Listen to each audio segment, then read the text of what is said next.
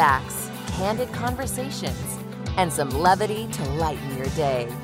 This is the Cale Clark Show on Relevant Radio. Magnificent Monday to you. It's the aftermath of Super Bowl 57. We'll talk about the Catholic hero, the altar server who won the game for the Chiefs. It's also, by the way, it is also World Radio Day. So, hey, what a great day to be coming to you on the airwaves on Relevant Radio or through the internet. We are streaming live, and of course, you can always grab the podcast later. Hey, if you want to call in to talk to me for free, dial the listener line right now, 888-914-9149, 888-914-9149. You can also email the program, Cale, C-A-L-E, at relevantradio.com, and you can find me on Twitter, at Cale Clark, C-A-L-E, Clark with an E. Well, hey, we had a great week last week on the show. We're going to have another fantastic one this week. Got some big surprises for you later in the show, but in case you missed anything, and how dare you, but in case you missed any of the shows, you might have a life, I don't know, but I'll tell you what, we've got you covered. We've got the week that was prepared by producer Jim Shaper. Here's the week that was on the Cale Clark Show. Let's go. St. Paul Mickey and his companions, it's their feast day today. He and 25 others were crucified for their Catholic faith in Japan, and a massive persecution broke out against the Catholic Church in the year 1597, late 16th century, and everybody kind of went one of three different paths. Many Catholics were martyred, and they refused to give up their faith under imperial persecution. They gave their lives, they shed their blood. A lot of them, though, broke under the pressure. They gave up the faith, they apostatized. The third option was a lot of them went underground, and they went into hiding. Now, one of the reasons why this persecution really took place was that the Japanese were afraid that Spain was going to try to colonize Japan, just as they had done to the neighboring Philippines. So they really cracked down on the church.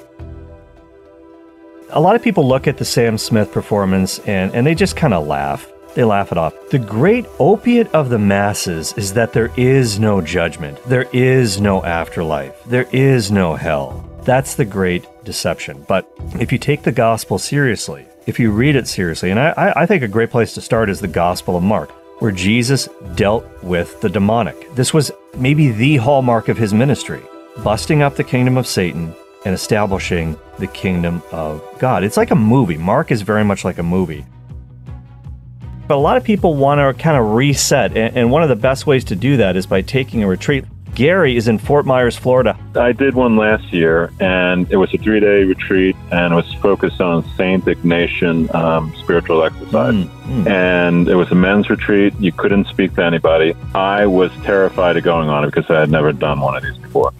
Yeah. And after doing it, I would say it was probably one of the best experiences I've had from a retreat standpoint. What I'd recommend is, you bring your phone, but you don't. Maybe you give it to somebody so that you don't go looking at it, because you're going to be tempted to do that. And then 2, have some kind of routine. Well, let's just jump into it, Michaela. You ready with your first joke? And just to remind you, these are dad jokes. Oh, they're dad jokes. Okay. They're not kid jokes. Oh, they're not kid jokes. Okay, they're dad jokes from a kid. Here's joke number 1. How do Earth, Saturn, and Neptune organize a party? They plan it. They plan it. Love it. Why do bees have sticky hair? Why? Because they use honeycombs. Honeycombs. I like that one too. What All right. do you call a helpful sister? What do you call a helpful sister? A sister. Oh, a sister. I like it. I like it. How does the Easter Bunny keep his fur looking good?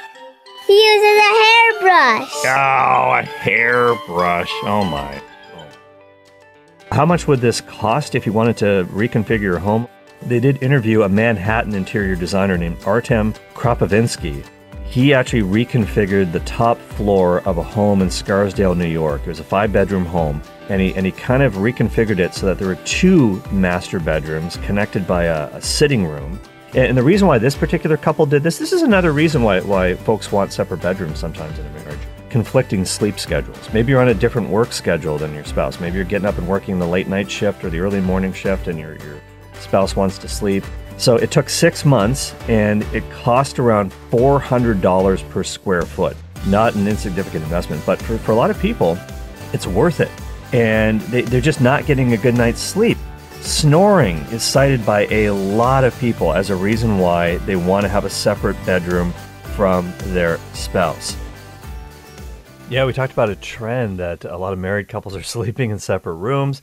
So if you missed all of the shows from last week, you can grab them on podcasts at, of course, relevantradio.com. You can also go to the Relevant Radio app or wherever you get your podcasts. We are in all the usual locations, Apple Podcasts, Spotify, you name it, we are there. Hey, guess what? In case you didn't hear, yesterday was the Super Bowl.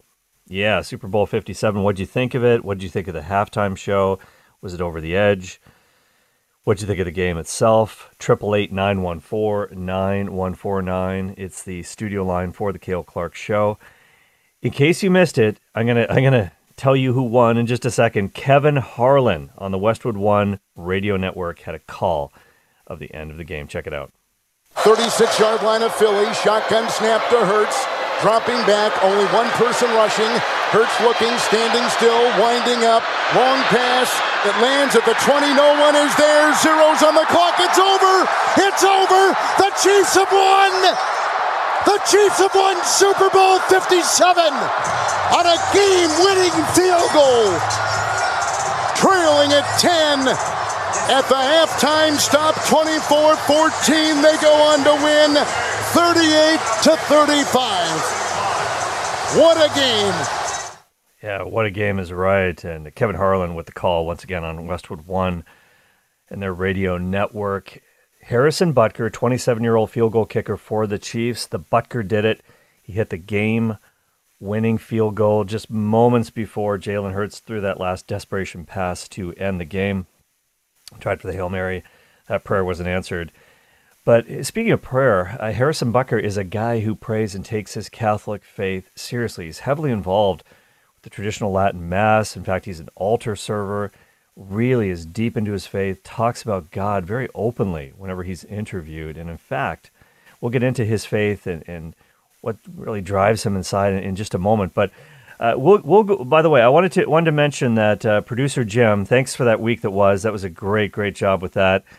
And you are the Swami, my friend. You won our studio pool with a record of 10-3. Very well done, and had the Super Bowl pick correctly, had the winner pick correctly. So way to go, Jim. Hey, well, part of it was I wanted the Chiefs to win in my heart, and they're such a good team. Patrick Mahomes is so talented, and really love the story of Harrison Butker, the kicker of the Chiefs. It's just a phenomenal game, and kudos to the Philadelphia Eagles as well, man. They had a great season. Congratulations to them. Just came up a little bit short, but it was a fantastic game. Is Drew Mariani in mourning today? He's a Philly guy. He probably. I passed him in the lunchroom. Yeah, he's doing okay. He's a okay? real trooper. Yeah, okay, he's fine. Good. He'll be okay. maybe in a month or so. Well, I'll tell you what. We'll get into the rest of our office picks in just a minute. But I must say that I'm not a prophet or the son of a prophet, but I guess I was partially prophetic because I did predict on Friday, and you can check the tape if you don't believe me, that Harrison Butker would make the game-winning field goal. And I was right about that, but I had the score wrong. I thought it was going to be 30-27 for the Chiefs. But one guy in media actually was perfectly prophetic. It was Nate Burleson from CBS. Check this out. Nate Stradamus. If I had to bet on one man, I would bet on Andy Reid. I do believe he is going to coach his best game that we've ever seen. It will be creative, it will be fun, it will be explosive. I have the Chiefs winning this 38-35. Not bad. Nate Burleson, who's a receiver in the NFL for many years and one of the best broadcasters out there. He's got so many great turns of phrase, toe drag, swag, and all that stuff. He's just great on the NFL Today on CBS. He used to be on Good Morning Football as well on the NFL Network, but he had the score exactly right. Hey, you think Tony Romo was Ramostradamus? Nate Burleson is Nate Stradamus, obviously, so he's got him beat. Incredible. Patrick Alog, I hate to tell you this, but you did pick Philadelphia, didn't you? Yeah, I went more with who I was going for. My picks weren't going well during the playoffs. I went 6-6 before that game. Now I have a losing record of 6-7. That's right. You finished with 6-7. Finished However, in third, which is a bronze. Third. Yeah. Second loser, as we like to call it. But they don't give out participation medals here on the Cale Clark Show. But hey, I got to tell you, I did finish above 500. I picked the Chiefs, as I said, so I finished 7-6. Not exactly anything to write home about, but over 500. Rich Gannon, he also picked the Chiefs, 11-2. A sterling record, even better than Jim's. But he's not here every day. So, Jim, you do get the prize. You are the Swami, so congratulations to well, thank you. Mm-hmm. So what did you guys think of the game overall? What were your impressions? Well, for me, it was interesting. I was watching with like 15 other people, so I'll be honest, it was almost like casual watching as opposed to like intent watching by myself. But no, it was a pretty entertaining game. I mean, that's what you want to ask for in a Super Bowl, to go down to the wire, and it did. It went right down to the wire, controversial call, but James Bradbury for the Eagles admitted it was holding and allowed the Chiefs to run down the clock near the end of the game. But no, it was a pretty entertaining ball game, and unfortunately the team I went for lost, but at least it was a great ball game nonetheless. It really was. And you mentioned James Bradbury with about 1:48 left on the clock. The game was tied at that time. I mean, it was just setting up for a classic ending, and all the air was kind of taken out of the balloon with that holding penalty. It essentially just allowed the Chiefs to run the clock out, get an easy first down, and just kind of milk the clock and let Butker kick that game-winning field goal. And a lot of people are ticked off with Fox broadcaster Greg Olson, who was commenting along with Kevin Burkhardt on the official feed as Fox had the game this year. He made such a big deal out of that play, and he immediately thought that should not have been called, that the ref should have let that go, that it was a ticky-tack call. I'm actually okay with him being that opinionated about it, because that's what you want your analyst to do, to take a position, to make a stand either way. I kind of agree that it was a bad call, only because the ball itself was not a catchable ball. Like, Mahomes threw that ball and it just sailed. There's no way Juju Smith-Schuster would have caught that anyways. I don't think. I mean, I don't want to sound technical here, but if it was like a pass interference, that would be fine. But I think it's more because it was a holding. That's why it was. Yeah. That's why the ball where it was didn't matter. Yeah, it's true. That's probably true. And it was a hold. And like you said, Bradbury did admit it. Stand-up guy after the game. He's known for being that way. He did admit that it was a hold. He did it for what it's worth. Whether they should have let it go, I don't know. It wasn't much of a hold. I've certainly seen more egregious PI than that, or holding calls. But at the end of the day, I think the Chiefs, both these teams were just so evenly matched, and it was such a great game. I think the Chiefs could have and maybe should have won by a lot more. Obviously Butker did doink a kick off the left upright in the first half. They could have had an extra 3 points there. And, of course, Nick Bolton's 36-yard fumble recovery that tied the game at 14. He should have had another one, because in the third quarter, L'Jarius Sneed hits Miles Sanders, jars the ball loose. Bolton picks it up, scoops and scores, but it gets called back. It was a touchdown on the field, it went to replay. And this is the whole thing of, the guy caught the ball, Miles Sanders caught the ball, had it secured, had 2 feet down, but did not take a third step, didn't make a quote-unquote football move, whatever that is. And I don't know what the standard is for making a football move, what the floor is for that, but he had it for a split second. I thought it was a catch. I thought it was a completed catch. I think it's a bad rule, the third foot or the football move, whatever. Anyways, that should have been another touchdown for the Chiefs. So you could have argued that they would have won by even more, but nonetheless, they were really evenly matched. And I feel bad for Jalen Hurts, too. Hurts so good, to quote John Cougar Mellencamp. He was really good. He counted for 4 touchdowns, threw for over 300 yards. That one fumble, and he wasn't even touched. He just dropped it, and was ran back by Bolton.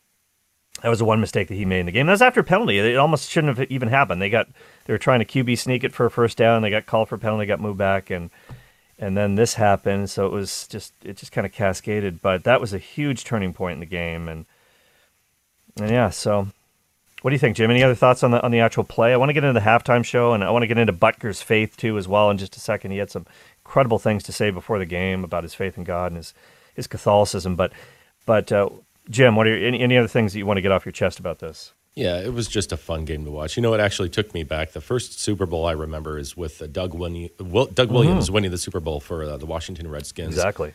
And just a phenomenal game. This was probably the first year that my 11-year-old son, Sebastian, was really, and actually he was so into it that he called into the Family Rosary across America praying for the Chiefs to win. I don't know how that all works, but he's seen me pray. Yeah, exactly. So it was really fun to watch. The only downside is I'm going to be out a couple $100 now because he wants a Mahomes jersey, and he saw the ad after the game where they're showing all the championship gear, you know. So, it was just so much fun. Just an electric atmosphere in front of the television, and just one of those just very magical days in the year where just almost everybody in the world is tuned into the Super Bowl. Yeah, absolutely. And what do you guys think of the halftime show? For me, we didn't do halftime show where I was at. We did praise and worship instead. Nice. Yeah, that's a great idea. But I did watch the halftime show later on because I heard some comments, and some people may have not liked it, but it was actually cleaner than some other ones. That's what compared to like Jennifer Lopez and stuff, and and definitely a pro-life message, which you're probably going to talk about with Rihanna, with her baby in the womb. That's a good point. There was kind of a pro-life message in that she revealed that she's got another baby bump. This will be her second child.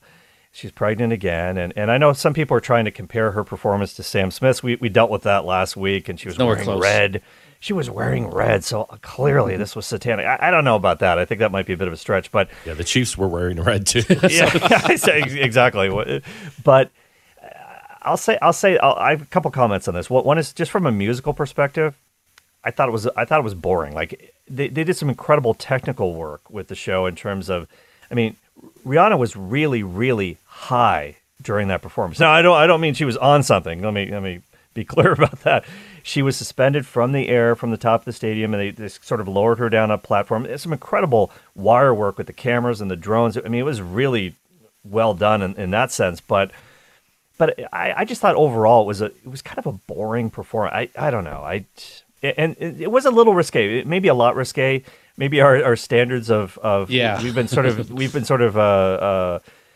what's the word? We've been desensitized a little bit to some of the inappropriate stuff. There was definitely some inappropriate moves and behavior from Rihanna. Let's just leave it there. It's a family program. I'm not going to elaborate on that anymore. But just from a performance standpoint, I don't know. I just didn't think it was that exciting. It certainly didn't compare to Prince's performance or even the Weeknd's performance from a couple of years ago. So I don't know. It's just my take on it.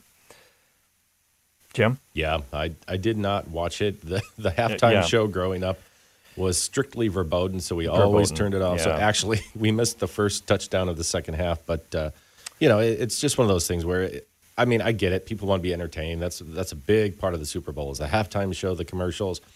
And but when it comes down to it, I watch it for one reason, and that's for the football. And, absolutely. It's the granddaddy of them all. It's just such a fun game. And so, I can't say much. I can't say any more about the play. It was just phenomenal from both sides. Well, one thing I do want to get into is Harrison Butker. Now, we had Kansas City Chiefs chaplain Father Richard Rocha on the show a few days ago before the Super Bowl, and he talked about how deep into his faith Harrison Butker is, and I just had a feeling it was going to come down to him making a kick, and that's exactly what happened. We're going to talk about some of the things that he said before the game about his faith, about his Catholicism, how much it means to him, how he deals with adversity, and he had to deal with a lot of it this year. That's all coming up right after the break, plus much more. It's the Cale Clark Show on Relevant Radio. 888-914-9149 is the number to call. BRB, as the kids say. Be right back.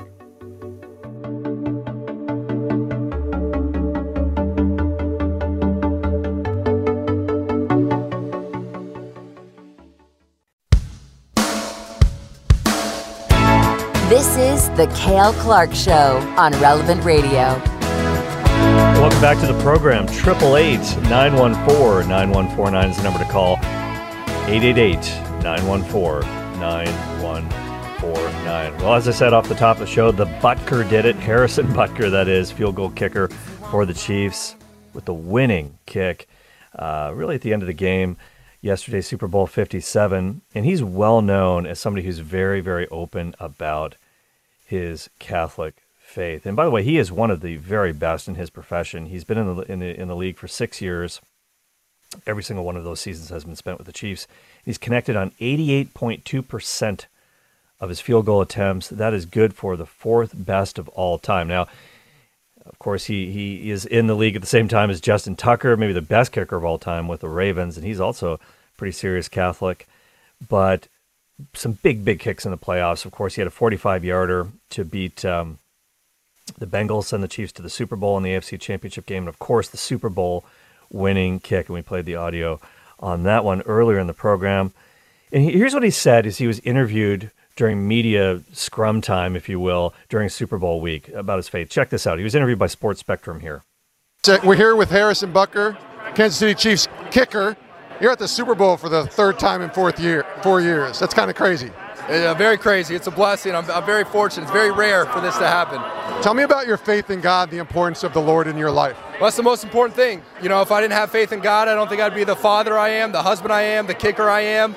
That kind of sets the tone for everything else, and everything falls under that. But that gives me the strength to go do everything I need to do that, you know, I may have fears about. I might feel pressure, but I know I'm a child of God, and He's going to protect me. And maybe that protection comes with some suffering, but I know that's what's best for me, and I got to accept that suffering and grow as best I can with that. What's this year been like for you spiritually, growing in the Lord? It's been great, actually, right? You know, you miss some kicks and you realize, okay, my identity can't be all as a football player, right? So I grew a lot in my prayer life, and knowing that I'm nothing without Him, and I got to lean on Him. And if He wants to take anything away from me, He can. And if He wants to add anything, He can. And, you know, it's all up to Him. What do you think a prayer might be that you might be thanking God for as you think about what this season has been like for you? You know, Jesus, I trust in you is a great one. Just trusting His will over our own will, because our own will would be worldly success, right? But there's been a lot of great saints that didn't have worldly success, a lot of great people that didn't. So we got to trust in His will. Hey, I love that from Harrison Butker. He was interviewed by Sports Spectrum. He said, "What's a great prayer? Jesus, I trust in you." And obviously we know that at Relevant Radio. During the Drew Mariani Show, during the Hour of Mercy at 3 p.m. Central, we always pray the Divine Mercy Chaplet together. So, hey, we concur, Harrison. Great insight. He said, look, if we were to have our own will win the day all the time, we would be obviously tempted to say, Lord, just give me worldly success. But that might not be good for us. That might not be good for our souls. Not everybody can handle that, obviously. And one of the things he said earlier in the interview, which I thought was really intriguing, he said, I know I'm a child of God. He's going to protect me. And maybe that protection comes with some suffering. But that's what's maybe best for me. And I've got to accept that suffering and grow as best I can with that. End of quote. So clearly, Harrison Butker is not a health and wealth gospel kind of guy where any kind of suffering that's in your life, it's because there's some sin in your life. And obviously, the prosperity gospel has been a great infection in American Christianity over the past few decades. And he certainly does not subscribe to that as a Catholic. And so suffering can be a vehicle of God's blessing.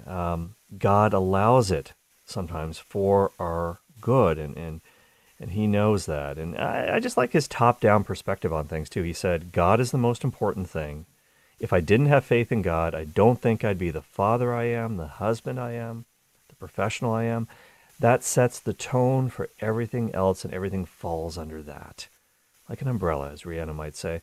But that gives me the strength to do everything I need to do, end of quote. I love that top-down approach. I love that priority. Starting with God, moving outward from God and a relationship with God to all the other relationships that we have in our life.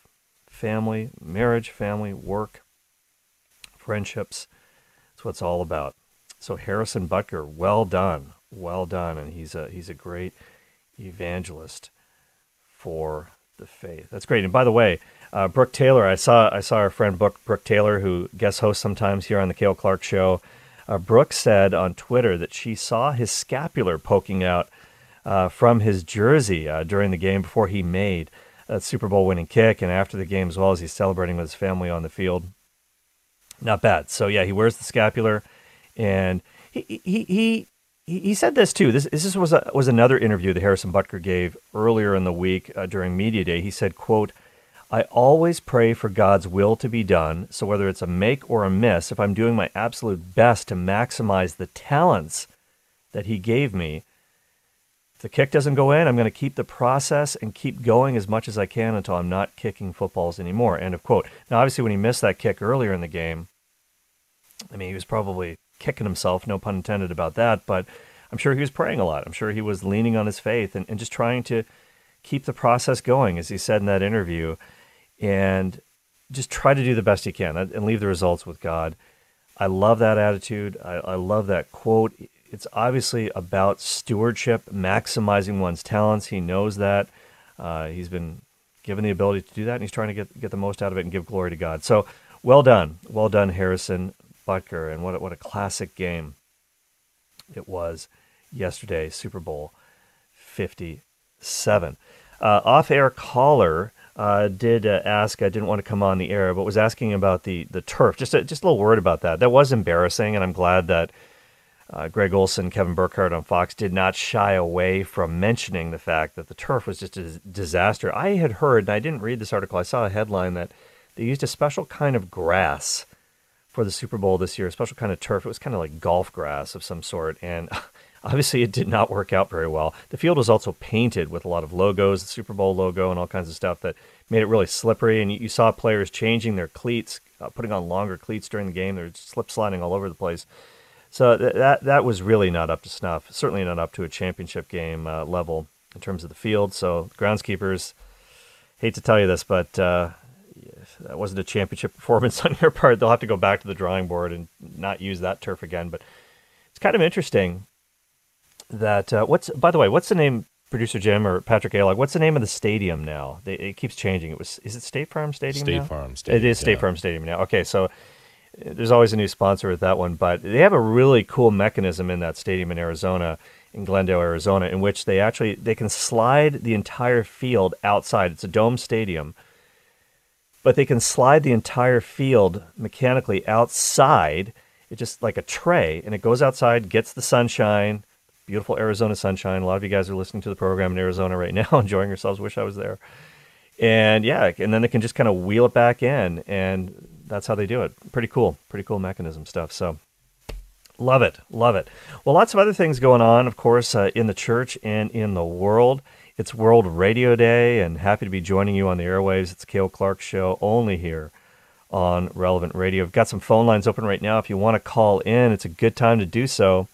888-914-9149 is the number to call. Once again, 888-914-9149. Hey, by the way, really interesting reading today, the first reading at today's Mass from the book of Genesis, the famous account of Cain and Abel. Cain was not Abel, and that's certainly true in more ways than one.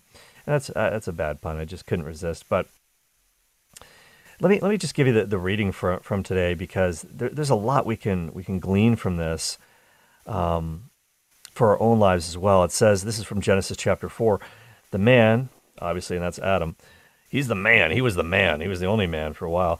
The man had relations with his wife Eve, and she conceived and bore Cain, saying, I have produced a man with the help of the Lord. And there's two.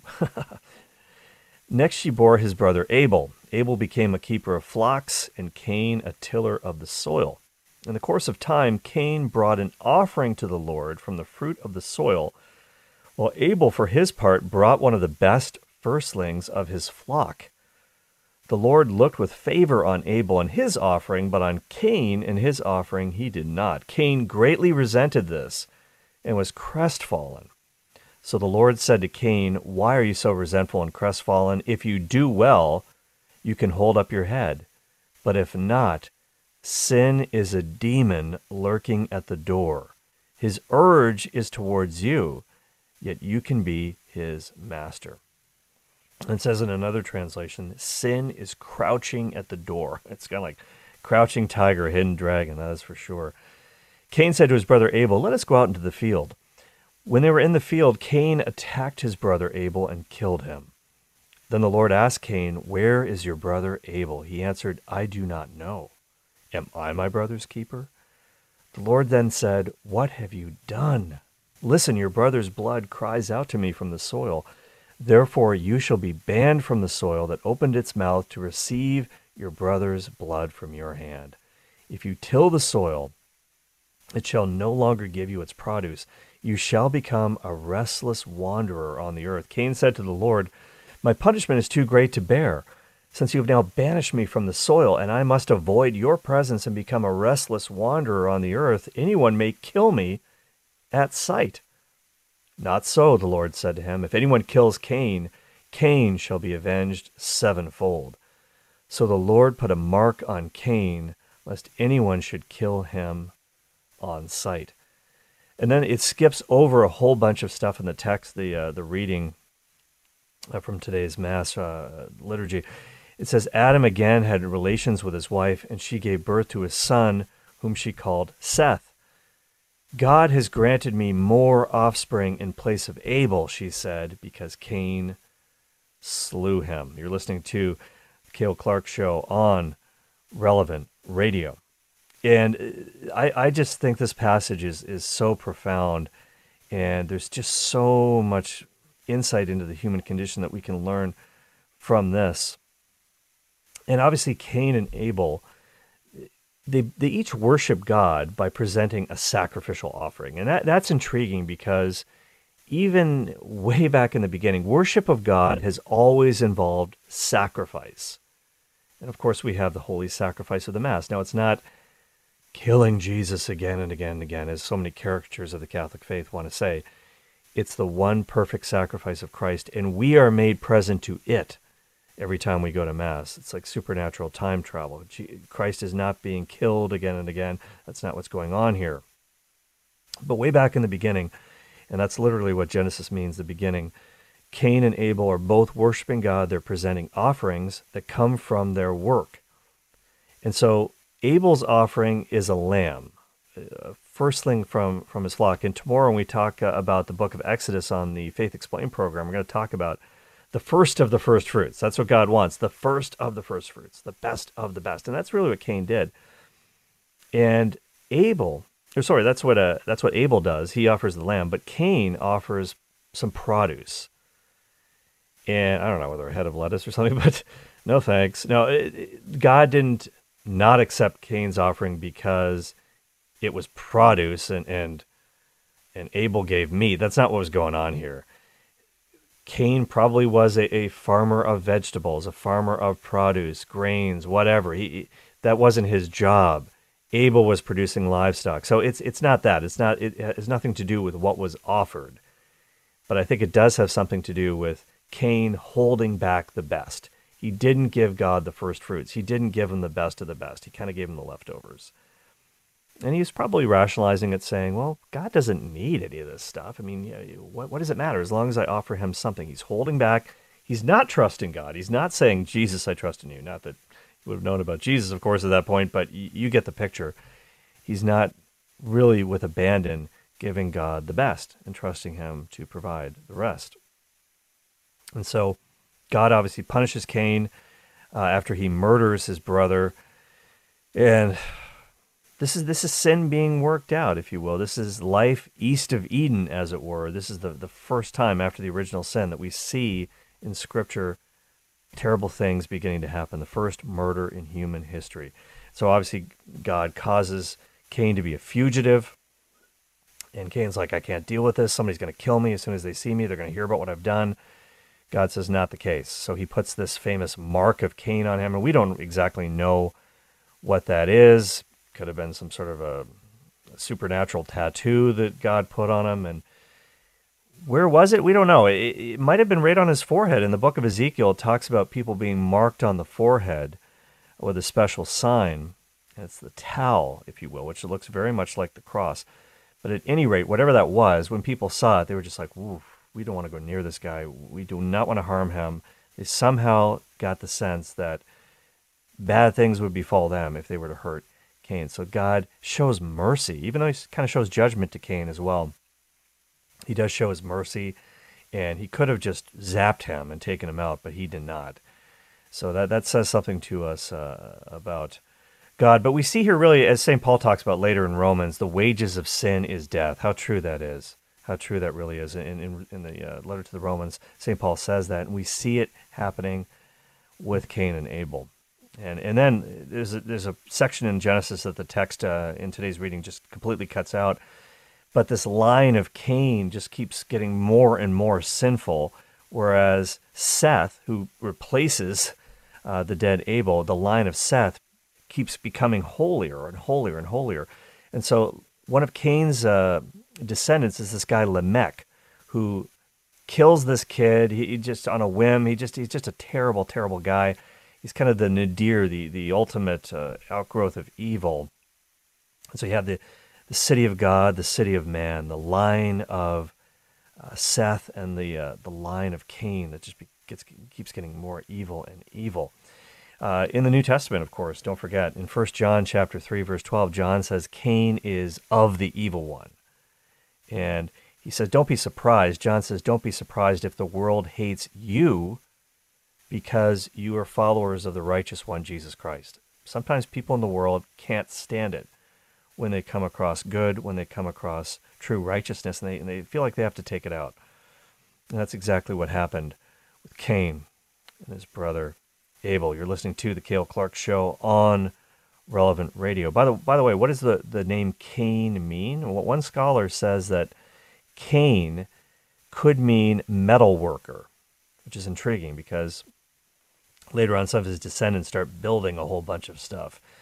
It also means to acquire or to create, because after Cain was born, what did Eve say? I have acquired, or I have created a man with the help of Yahweh, with the help of God. Pretty interesting. By the way, what does Abel's name mean? This is intriguing considering what happened to him. In Hebrew, his name means breath or vapor. In his life, it was but a breath, but a vapor. He wasn't in this world for very long, but of course, Jesus refers to him a couple of times in the New Testament, in Matthew and also in Luke, as a martyr and as obviously a very righteous individual. And so we've got to try to strive to make that offering that Abel made. Abel make isn't even a word. That Abel made of the best of his work, and offering our work to God is something that we've got to do every single day.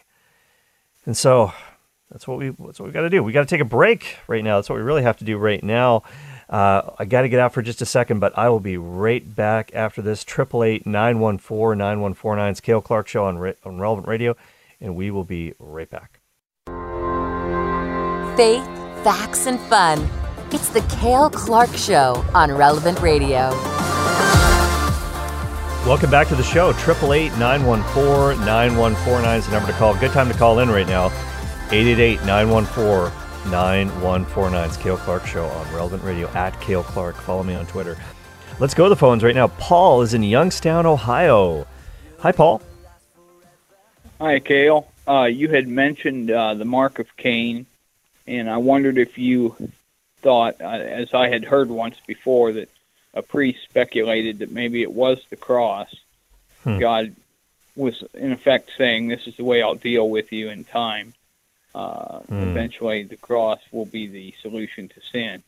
But have you ever heard that, or do you believe that? Or I haven't heard that. I mean, it's possible. I suppose it's possible. As I said, in the book of Ezekiel, it talks about those who are protected, those who are righteous, who are marked with this sign on their foreheads, and they're able to escape the judgment. And the sign is the letter Tau. It's the Hebrew letter Tau, which is in the shape of a cross. It almost looks like the Franciscan cross, if you've ever seen one of those. It looks kind of like a T. Whether that's what Cain had, I don't know. And it's also intriguing to note that when Cain is kind of questioned by God on this, and he says, am I my brother's keeper? Well, obviously the answer is yes, you are supposed to be your brother's keeper. And the Hebrew word there is samar, and that's exactly the same word that the book of Genesis uses to describe Adam, and that he was supposed to care for the garden. He was supposed to keep and to till the garden. But he obviously failed in that responsibility. The Satan got into the garden somehow. that snake. And obviously, you know what happened after that. So yes, obviously, Cain was supposed to care for his brother. We're supposed to care for those around us. And it's intriguing that the fact that God did give him this mark, whatever it might be, it's not only God's judgment sort of saying, yeah, you did this, and I don't know, it's supposed to be something like the Scarlet Letter, if you will, Nathaniel Hawthorne, but it's also God's grace, because this protects Cain from further injury. There are those who would have liked to avenge Abel's death, and we could also get into the whole thing of who was Cain's wife, because Cain goes on to be fruitful and multiply, and God could have smote him, he could have struck him down, but the very fact that he allows Cain to continue to live is a graceful act of God, and the scripture says later on, God causes the sun to rise on the evil and the good. And, if God was to wipe out all the evil in the world, none of us would still be remaining, probably. I mean, look in the mirror. Do you really think your life is spotless? It's God's grace. It's God's forgiveness. And at any rate, I'm kind of rambling here, but it says in Genesis chapter 5, verse 4, that Adam had other sons and daughters. And in all likelihood, at the beginning, Cain's wife would have come from these other children until the human race expanded. There's lots of different theories on where the families of the earth came from, but I don't want to get into that right now. But yeah, so the short answer is I'm not sure exactly what the mark looked like, obviously, what it would have looked like, but he did have one, according to the text. So, Paul, thank you so much for that call in Youngstown, Ohio. Terrible tragedy with that train derailment in Ohio, and our own Patrick Madrid lives in Ohio as well. I hope that situation is being contained. There's a lot of environmental fallout, and it's just a real tragic thing that's not being talked about too much in the media. Let's go now to Philip in Fountain Valley, California. Hi, Philip. Hey, hi. I normally don't listen to radio at this time, but I'm so glad I did. I heard you on that when I did go to Mass this morning, so I know those readings, at least the first reading. But I thought a couple of things. One, when God just put the mark on Cain, it's almost like Cain had no remorse at all in his response to, when he said, my brother's keeper or whatever. He had no remorse, period. And yet, it's almost like normally we would say, oh, we did a mortal sin, you'll go to confession. And I'm sure there was no concept of confession in those days. And then you'd get the absolution from basically God through the priest, right? But then he just was fairly demanding. And yet the scripture says that God puts a mark on him so he won't get hurt. It's like, wow, that is what you said, maybe the extension of God's mercy. But it's also like allowing this mortal sin to have continued. And then I know it's in his line later on that lots of things happen. Do you have a take on that? Or because to me, it's like he was so lenient. Yeah, God could have smote him, but God obviously knew what was going to happen, divine foreknowledge. He knew what was going to happen with Adam and Eve. He knew that sin would be in the world.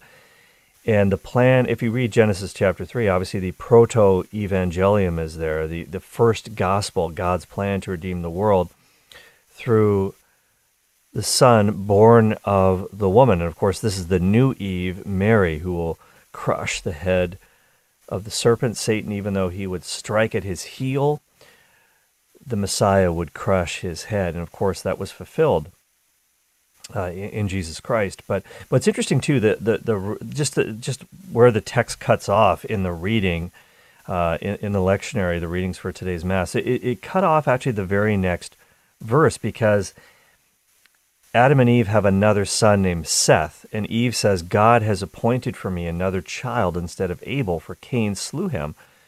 It cuts off the next verse, which is interesting because it says, to Seth also a son was born. So we get into the next generation here. And Seth called his name Enosh. And it says this, very interesting, in Genesis 4:26. At that time, men began to call upon the name of the Lord. That's interesting. So at that point in human history, people began to call on God's name. And essentially trying to go right to the source, if you will, for forgiveness. Obviously, the liturgical religion of Israel was not established yet at this point, far from it, but yet people were still worshiping God. And like I said earlier, sacrifice was part of the deal, and it always has been all throughout human history. But yeah, God's incredible mercy in allowing Cain to live, in allowing his descendants to live. And of course, evil reaches a point where God essentially has to start over again with Noah and his family with the flood. And that tells us that God there is a point at which he will not take it anymore. And this is obviously there's the second coming of Christ too. And the only reason Christ hasn't returned yet is because God wants as many people as possible to be saved and to come to a knowledge of the truth, as it says in the New Testament. So many writers have said, many saints have said throughout history that it's the saints, the presence of the saints on the earth that is kind of holding back, if you will, the judgment, the avenging angels of God and the second coming. And God is going to come as judge when he comes next time. So he came as Savior, of course, in the person of Jesus Christ, second person of the Trinity becoming incarnate to save us and really extend this age of mercy. But that mercy will only extend until the second coming, whenever that is. God knows. But of course, for us, we don't know. The hour of our death, now and at the hour of our death, as we pray in the Hail Mary, those are the two most important times in our lives. We've got to turn to God at each moment, because we don't know when the hour of our death is, and try to, as best we can, to remain in a state of grace. And if we know that we're not, ask his forgiveness, go to confession as soon as possible. That's the way. That's the way. So thank you so much for that phone call, Philip. Let's go to Elaine in Dania Beach in Florida. Hi, Elaine. Hi. Good afternoon. Good evening. Yes. About the reading today, I do the readings just about every day at church, and I was very much into the reading today. Cain was jealous of his brother. That was the problem. He was jealous, and then, he did kill him, but Jesus allowed him to live so he could think about what he had done and allow him time to repent. Mm-hmm. That was and that's the mercy that you're talking about. And yes, we are responsible for your brother's keeper. People don't realize that we are responsible. Oh, no question. There's no question about it. We are our brother's keeper, our sister's keeper, and we have to love one another as Christ has loved us, to try to work for their good, to pray for them, to help them to discover the knowledge of the truth. And that's what love does. Love wants what's best for the other person, and ultimately what's best for them is to come into this relationship with Jesus Christ. Absolutely. So, all right, let's go to Mark in Chicago. Hi, Mark. Hey, Cale. Thanks for taking my call. Just a quick question, because don't believe, do we see in the Scripture who were the wives of those guys, Abel and Cain and Seth? Because we know they had descendants, but I don't know if the Scripture ever mentioned who were the wives of any of these guys, or we don't know any of that information. Yeah, that's a great question, and I mentioned it just really briefly earlier, Mark, in the program, that Genesis does mention that Adam and Eve had other sons and daughters, and that could have been where Cain's wife came from. There's also a theory out there that there were other people groups proliferating on the earth at this time, and he took his wife from one of those groups. But there is an issue from a Catholic perspective with the doctrine of original sin, this idea that there's this theory called polygenism, this concept that, I'm just trying to look up a little piece on that right now as we're talking, this idea that there are different people groups arising in the world at the same time. The problem with that is to do with the doctrine of original sin. Original sin, of course, has infected all of us and kind of gets passed down, almost like, I guess you could say, almost like a genetic defect, as it were. And so the doctrine of polygenism kind of is problematic when it comes to that. So I'm trying to find the thing I had on that, but anyways, that's the bottom line. I'll try to find something on that a little bit more. I had a little piece on that, a little article on that. Unfortunately, I can't find it at the moment. But I'll try to pull it up for tomorrow's show and mention it because it is really important. The doctrine of original sin is crucial. That at some point there is a first set of parents, and there's a little bit of freedom on how you handle that.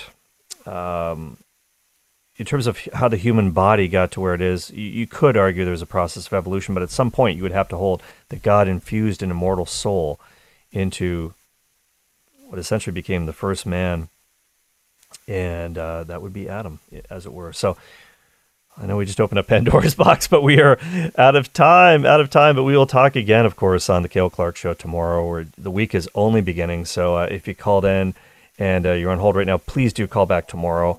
And we'll have lots more for you on Relevant Radio later this evening. Of course, the Family Rosary Across America is coming up soon. Timmery's coming up next. And in case you didn't get a chance to give, go to relevantradio.com. If you didn't get in on our pledge drive, you can still do so at relevantradio.com. Take it away, Michaela. Thank you for listening to my daddy.